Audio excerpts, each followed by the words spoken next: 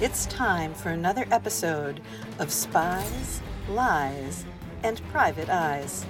Here's your host, Terrence McCauley.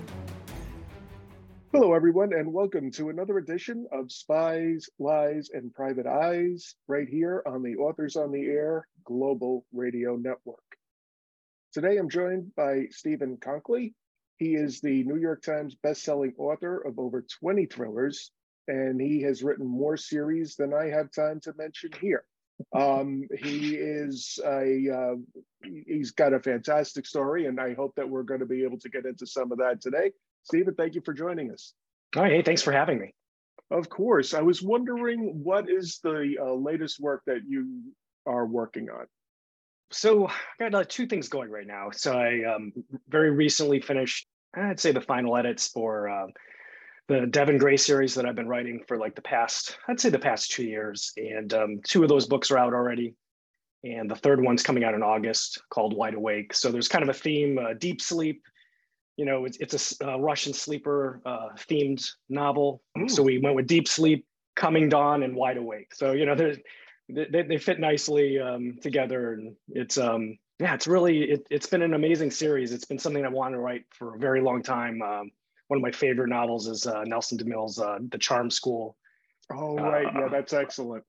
Among others. And, you know, I kind of, you know, when I initially pitched it, I billed it as kind of a modern day Charm School, but, you know, with complete twists. The Charm School is not set in Russia; it's set somewhere else. I don't want to spoil too much, but right. And it's a very deep sleeper conspiracy. Like, you know, second and possibly even third generation Russians living in the U.S. So it's had a lot of fun with it. You know, as usual, like the third book is, you know, whether we go on to a fourth one or not, I usually end the third book.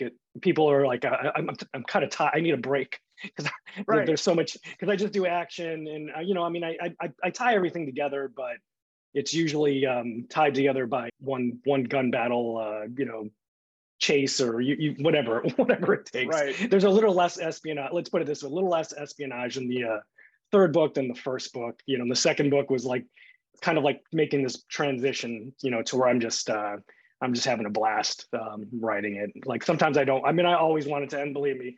Like there are times when like I just want the book, you know, someone else to just finish the book for me, or you know, Mr. T style, knock me out and then just have a finished book. I always say, like, my wife's like, she doesn't, I don't know if she gets that reference, but that was the old whenever they took the 18th flight, they had to somehow knock what's his name, or no, the B.A. Baracus, Mr. T, the guy. Oh, Mr. T, right when they got him on the plane. Yes. I was. Yeah, he's always like, I'm not flying, and then he wakes up and he's somewhere else. That's what I'd like to have happen, but sometimes, yeah, I know. It was a fun series.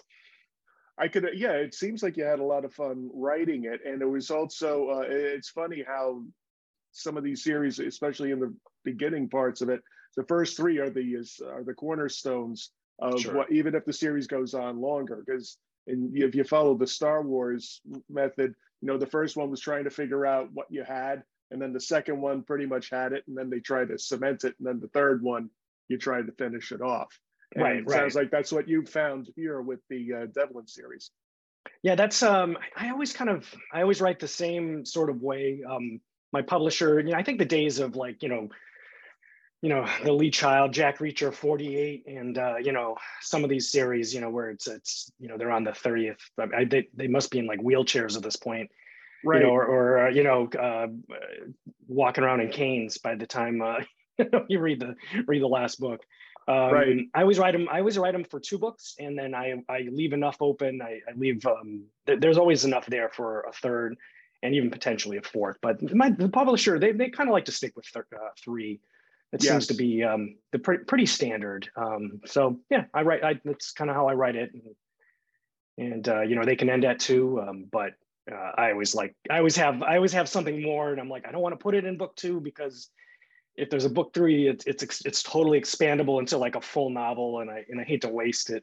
I'm always torn. Like, do I put this in there or not? Because if there's no book 3, then it's almost like wasted in a way. Or I could write a self-published book, but I just don't have the time for that. Right. Right. Yeah. And you're lucky that you have, so much demands for your time that you're not going to be able to Right. write a self-published book. That's the difference between the business aspect of this business and the Yeah. creative aspect of the business. Right. And I did that last year with, I finished off the Black Flag series, which is was my longest standing kind of military espionage conspiracy thriller book. And it broke off into different universes. I dragged those characters into all my other series in some way, shape, or form, whether not primary characters sometimes, because I just had so much fun writing them and missed them, but didn't have the time. And I made the time, and my wife will never let me do that again. She's, it was one of those like it'll just take 2 months. I know the characters by heart.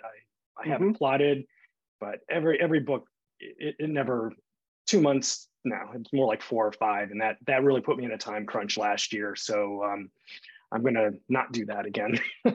Right. Yeah. No, I can. Yeah, and I'm sure your family appreciates that you're not going to be doing that. But it is funny, isn't it? Like, you like me, you write very quickly, and 4 or 5 months. Maybe. A lot of people take a long time to write a book, but once you know the characters and you know what you could do, sometimes 4 or 5 months is just the right amount of time for the kind of story you're telling, isn't it? It is, and I always fool myself into thinking like, because I do the bulk of the writing in 2 months, really, honestly. Like, the last month being just kind of like crazy, and it doesn't matter how try to pre-plan my way out of it or avoid it. This is what like I said, my wife, she not hates, just like give yourself a break. Why are you doing do this? But I think it's just the way I like to write. Like, everything kind of just builds that momentum, and it's snowball, and all the pieces are coming together, and it always happens. I mean, if I have a deadline, it's going to be, I'm going to match that deadline, and about a month out, I'm going to be, I'll be in this office from like 7 to like 8 at night, coming out a little bit here and there, have some, dinner and stuff. But yeah, I've tried to not do that over and over again. And I've had some lighter deadlines where I'm not, I'm finishing early and I'm not crunching, but I don't know, it's just something about it, like, really writing maybe half that book in that 1 month, if not more, because the rest of it it's just slow. It's slow to build up. And sometimes I just haven't, I've worked the plot out, but not entirely. I leave a lot open. I know they're like the plotters and pantser kind of debate. I do a lot of plotting in the beginning, but boy, it seems awfully pantsy toward the I mean, I know where it's going. I know the end. I know the end of the story more or less, but that last like 20% getting there is like can be pretty crazy. Yes, I know the feeling well. It's because you train yourself to be able to work in a certain way, and I don't do a lot of.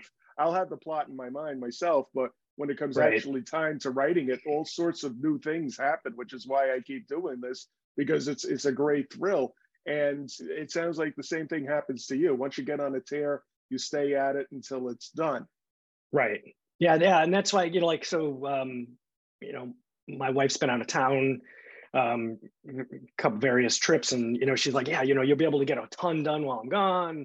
There'll be no distractions in the house except for a 11-month-old puppy who just doesn't seem to, want to leave me alone. But it's funny. Like, I just don't work that way. Like, I can't just hit 2,000 words or, a certain number a day. I could hit I've hit, 3,000-4,000, but that's when I'm in one of those tears. But then I'll be at like 300 or 400. I'll look at it and I go, what did I sat in front of this computer for 6, probably realistically 6, however many hours. And I'm like, this is all I have to show. I'm like, oh God.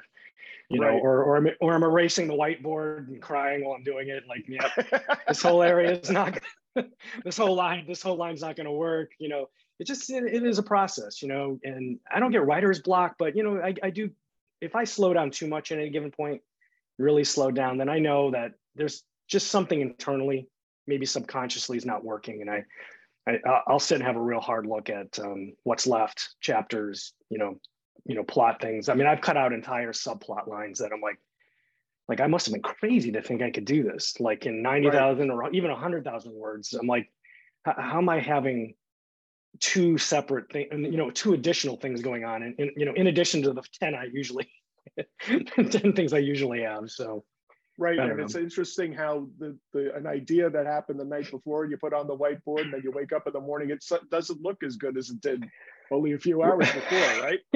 Absolutely. And I always go back.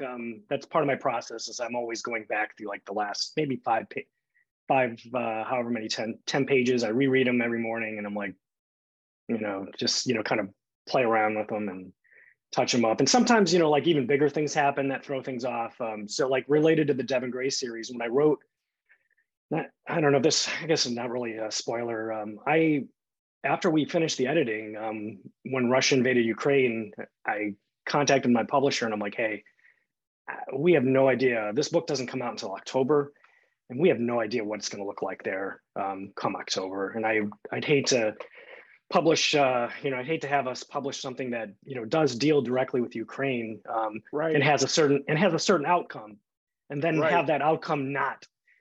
I mean, the outcome was a good outcome, and I was just really like, back then we're like, who knows what's going to happen, and I'm like, it would be really in bad taste if, in October I'm launching a book that's all cheery about Ukraine, Ukraine thwarting like kind of more of a coup, not what like a full invasion. And they agreed. They were awesome about it. And we rewrote. I rewrote a lot of heavy editing.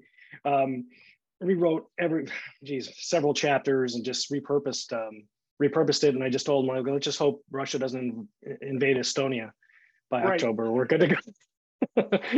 Right.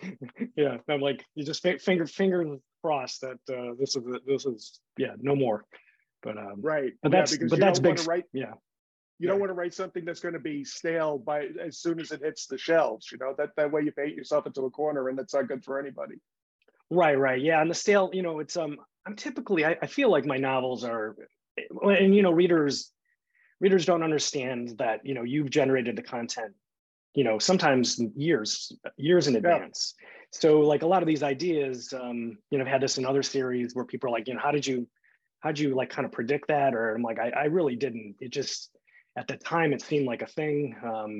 It seemed like it would work, and this made sense, with Ukraine and what I had in mind with the sleepers and different aspects of that. But I'm like, I just didn't feel right at that point. So there that added another 2 weeks. That cut, that's 2 weeks cut from other stuff I had planned on doing. And it's just the way the business goes, and you kind of go with the flow.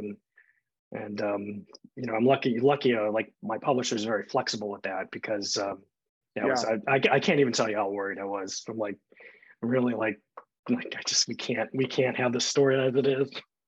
Yeah, and that's your instinct too, and that it's not like it's not a poor concern. It's actually a valid concern when you're going to be writing about something that's topical. Now, given your deep background, do you in the military, do you do a lot of research in for one of your books like this, or do you draw primarily on your experience and then maybe modernize it a little bit to what's happening today?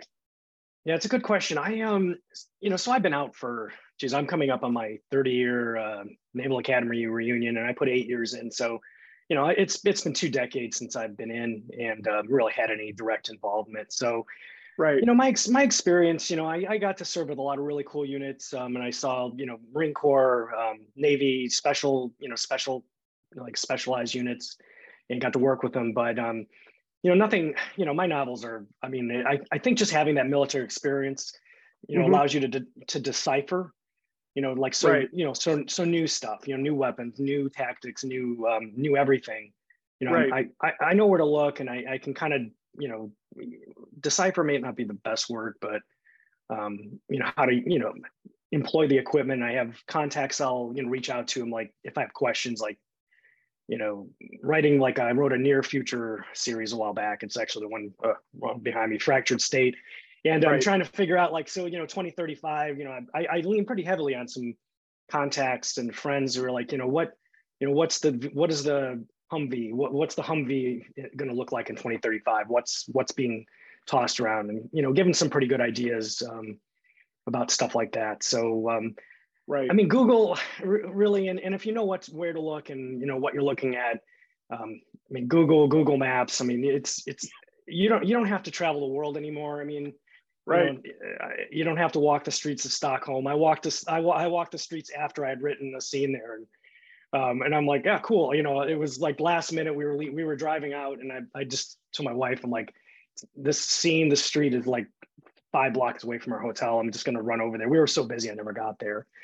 And I hauled over there, and wouldn't you know it, like the one entire facade of the street, like Stockholm, it has like those like, like tight roads, 2-3 story buildings, multicolored. The entire side that I had set a key scene in was the facade was being redone. It was nothing but scaffolding, and, like plastic waving, and the cafe across the street must have shuttered in the year or so. And I'm like, do I even bother taking a picture of this? It's not what I pictured it. But yeah, so accommodate, answer your question. Long answer to a quick question is, it's a combination of pretty heavy research prior to maybe reaching out to people if I need to, and like really just kind of drawing on this, the stuff I saw and did. And like I said, I didn't do anything really super scary high speed. Right. But I understand the mentality, and I have a lot of friends that did do stuff like that, and I feel comfortable writing those scenes, and I make stuff up. I mean, I'll admit it.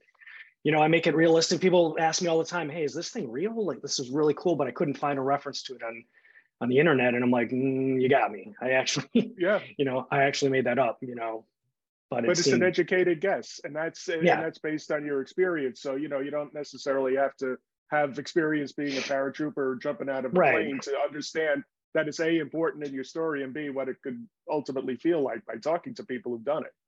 Right. And I want it to be realistic. I sometimes, I've done it in the past, a little less lately. Helicopter stuff, like something from a helicopter pilot's point of view, and I'm trying to get like the ease off the collective, this and that. But I realize, I'm like, I have literally spent 2 days, probably research time, like figuring out how. I mean, I could probably fly a helicopter at this point. I can't. I'm not gonna. I won't understate how difficult that is. I have a number of friends that do, but but I want to get some of that verbiage right, and some of that,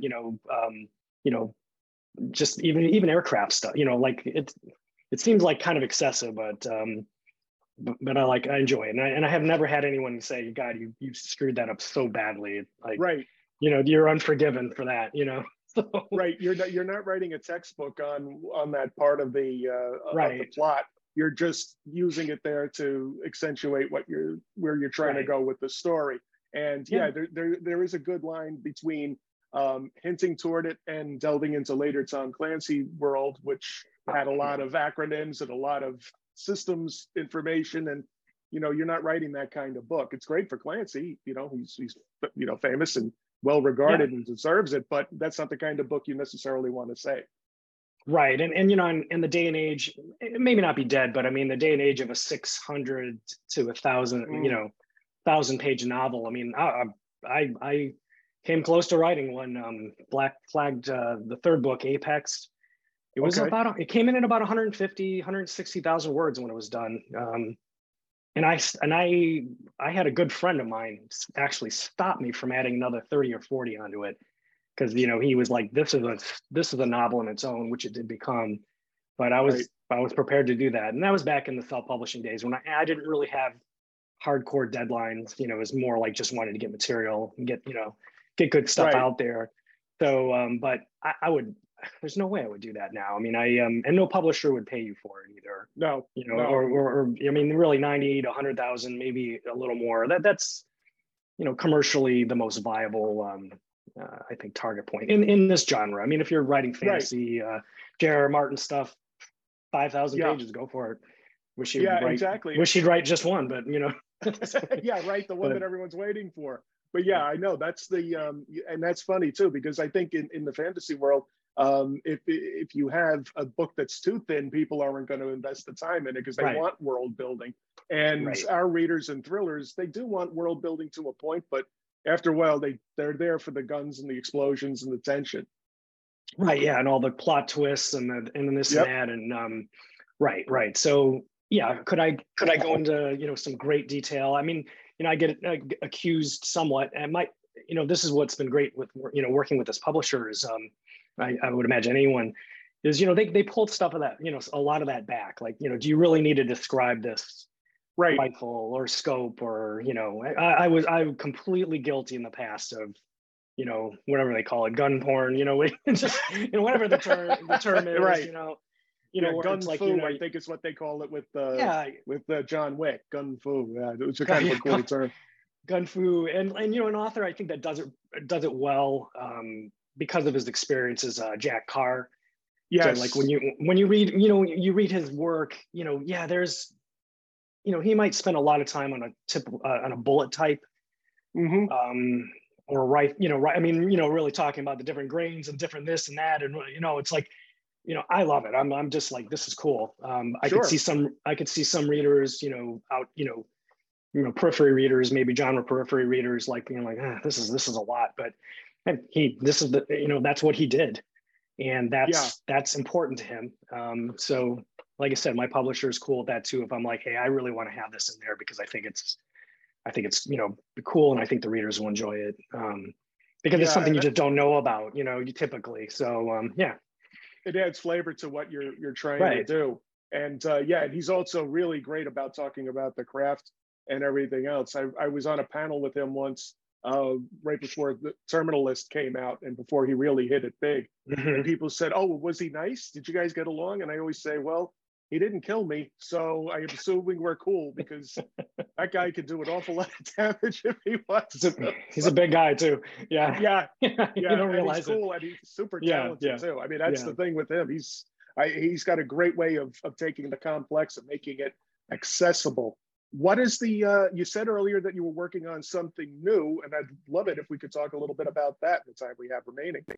Yeah, so I'm not shifting gears, kind of just changing up things a little bit. I had a good talk with my publisher about, maybe kind of writing something a little different, a little Mm-hmm. more mainstream's not the word. When you look at like the majority of the books that my publisher puts out, Thomas and Mercer, and mystery, thriller and crime.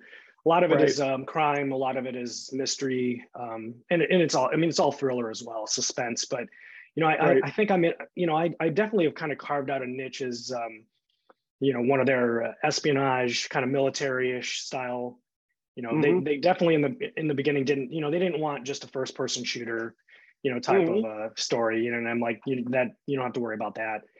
Um, so like, yeah, we were just kind of talking, and like, I'm thinking I would love to like dip my toes into some aspects and angles of I would say more of their commercial, like wider stuff, Right, while keeping, and they were like, as soon as I said like, yeah, but you you write what you write, and we don't want to lose the CIA, the espionage. I mean, they don't want to lose right. those aspects, and they're like, and readers, they expect it from your work, and so I came up with a hybrid concept that is going to start out as kind of a serial killer hunt, and then morph into a massive conspiracy. So Mm. the story, it centers around like a kind of a specialized task force called Artemis. It's named after the Greek goddess of the hunt, and Okay, they're kind of a band of misfits, not a slow horse kind of situation, but right, everyone on the team is there for a reason, whether personally they will absolutely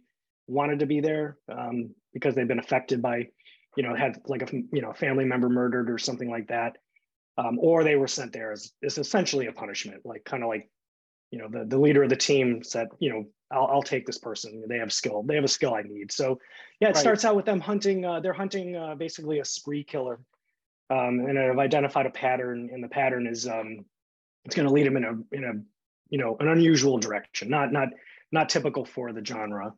So Right. it'll be a little bit of a procedural. I hate using that word. I know, Um, but it works.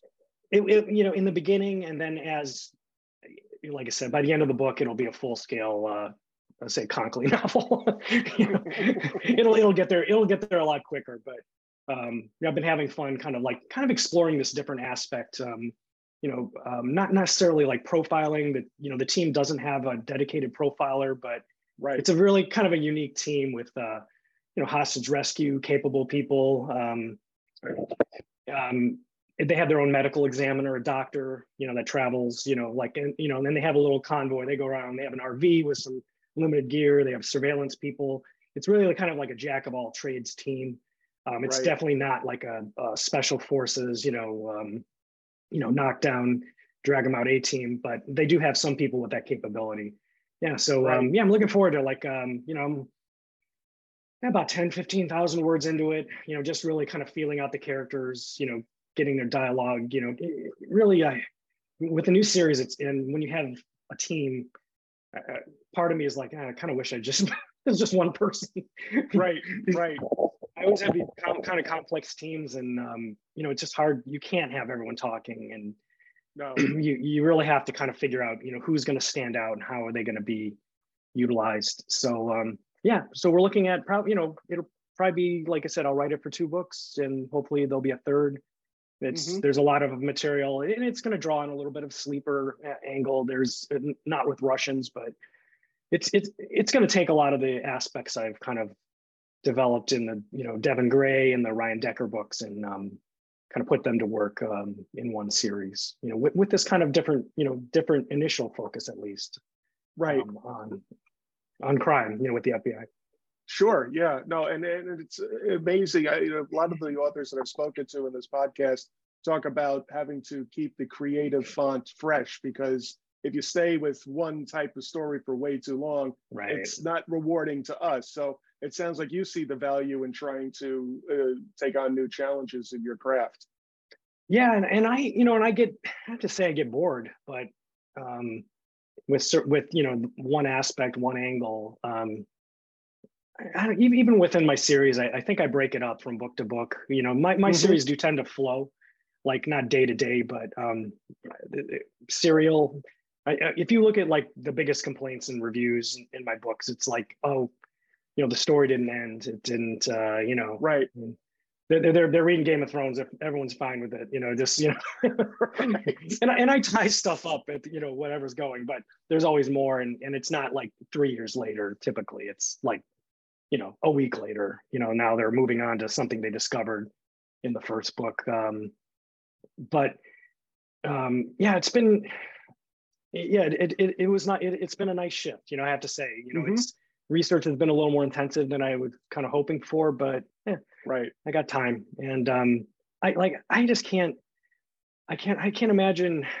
I know some readers love it, and obviously authors must love it too, because how can you write 30 books with the same character, right, and not want to jump out of a window? I mean, I'm on a second floor, so I don't know. That would just result in the dog bark. All the dogs in the neighborhood barking. That's all I would. The most damage I would do. But I'm not like that. And even my Black Flag series, I wrote 4 of them, and I was like, all right, what else can I work on here? Right. And so I do have a lot of series. You do, and you've also dabbled in speculative fiction, sci-fi kind of area, haven't you? I mean, didn't I see one of your books may have had something of a zombie theme? It is, yeah. So the Zulu Virus Chronicles, but I took basically a virus that was created in my first series, and pure speculation. And I even said that I've wrapped it in, now that other series is done, I've wrapped it in. It's as a spinoff, like a direct spinoff. But originally, I didn't really know how it would tie in, how it would work, having not finished that series. And I just said basically this is like a speculative alternate universe where this virus gets out, where the team in Black Flag does not stop the virus from being released, or it gets stolen and it's stored and then eventually released. So yeah, it's I enjoy doing that stuff. One of the works I would say most proud of, it's little known, is I don't know if you're familiar with the author Blake Crouch. Yes, great writer. No, he's fantastic. And his Wayward Pines trilogy, when it first came out, they had the Amazon Kindle worlds where you could do fan fiction. And and I was chatting with him, and he just asked, like, he's like, hey, would you be interested in writing, like a novella for it? And I'm like, yeah, sure, why not? He sent me some source material, and I started, 30, 40, about a 30,000 word novella, taking the characters. I love the series, and that turned into a second novella. And this basically turned it, that my entire summer was taken up writing these novellas, which we combine into a novel, which he's authorized, to continue to be sold. So that was a ton of fun, taking someone else's idea and then building up a character that wasn't explored, wasn't really that deeply looked into during his original series, and then I just ran with it. It was a blast. So yeah. I could see writing in multiple genres. This is the one right now. Right. Yeah. No. And that's the best thing a writer can do for themselves, is to make sure that they keep themselves fresh and are always looking for new challenges. And I think the readers enjoy that too. They like it when a writer tries something new, even if they don't read it. Like, I delved into Westerns, and there's not a lot of, they have their own dedicated audience, but I think people are interested to see, well, you know what, I like this other stuff. Let's see if he can give a Western a shot. And so you're doing the same thing with your career, which is admirable. Yeah, I've been enjoying it. I'm not going to stray too far, like you said, right? And that wasn't what my publisher, what they were suggesting at all. They were just like, hey, if you want to try to, tap into maybe a wider market, or just keep do exactly what you're doing. It's working. And I said, I'll definitely do that. I'll probably go running back to like running back to mom and dad, wrapping my arms around it, like the conspiracy, espionage, military-esque, thriller elements. Definitely not going to let those go or stray too far. But it's all about pushing the boundaries so that when we do return to our core stuff, it's fresh and entertaining. What are the best ways that people can track you on social media and see what you're doing? I'm untrackable. No, I'm kidding. I'm writing from a bunker. No, I think stevenkonkoly.com. You can find everything there, and you can also link to.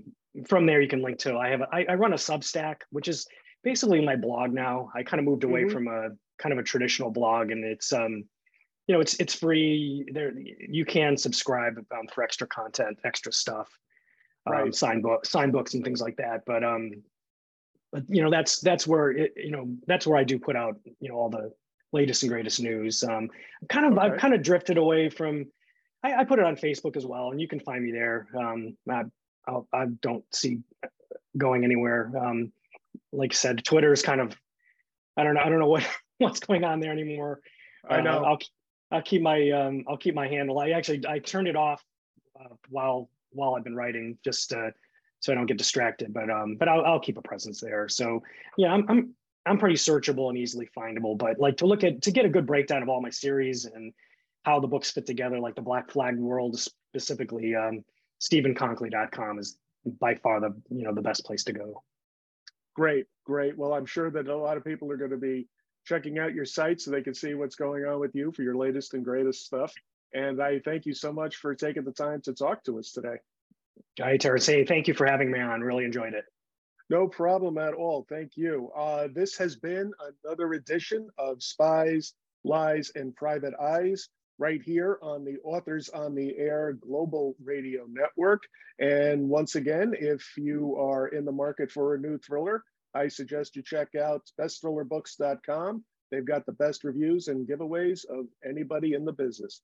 Thank you very much, everyone, and we'll see you next time. You have been listening to Spies, Lies, and Private Eyes with host Terrence McCauley on Authors on the Air Global Radio Network.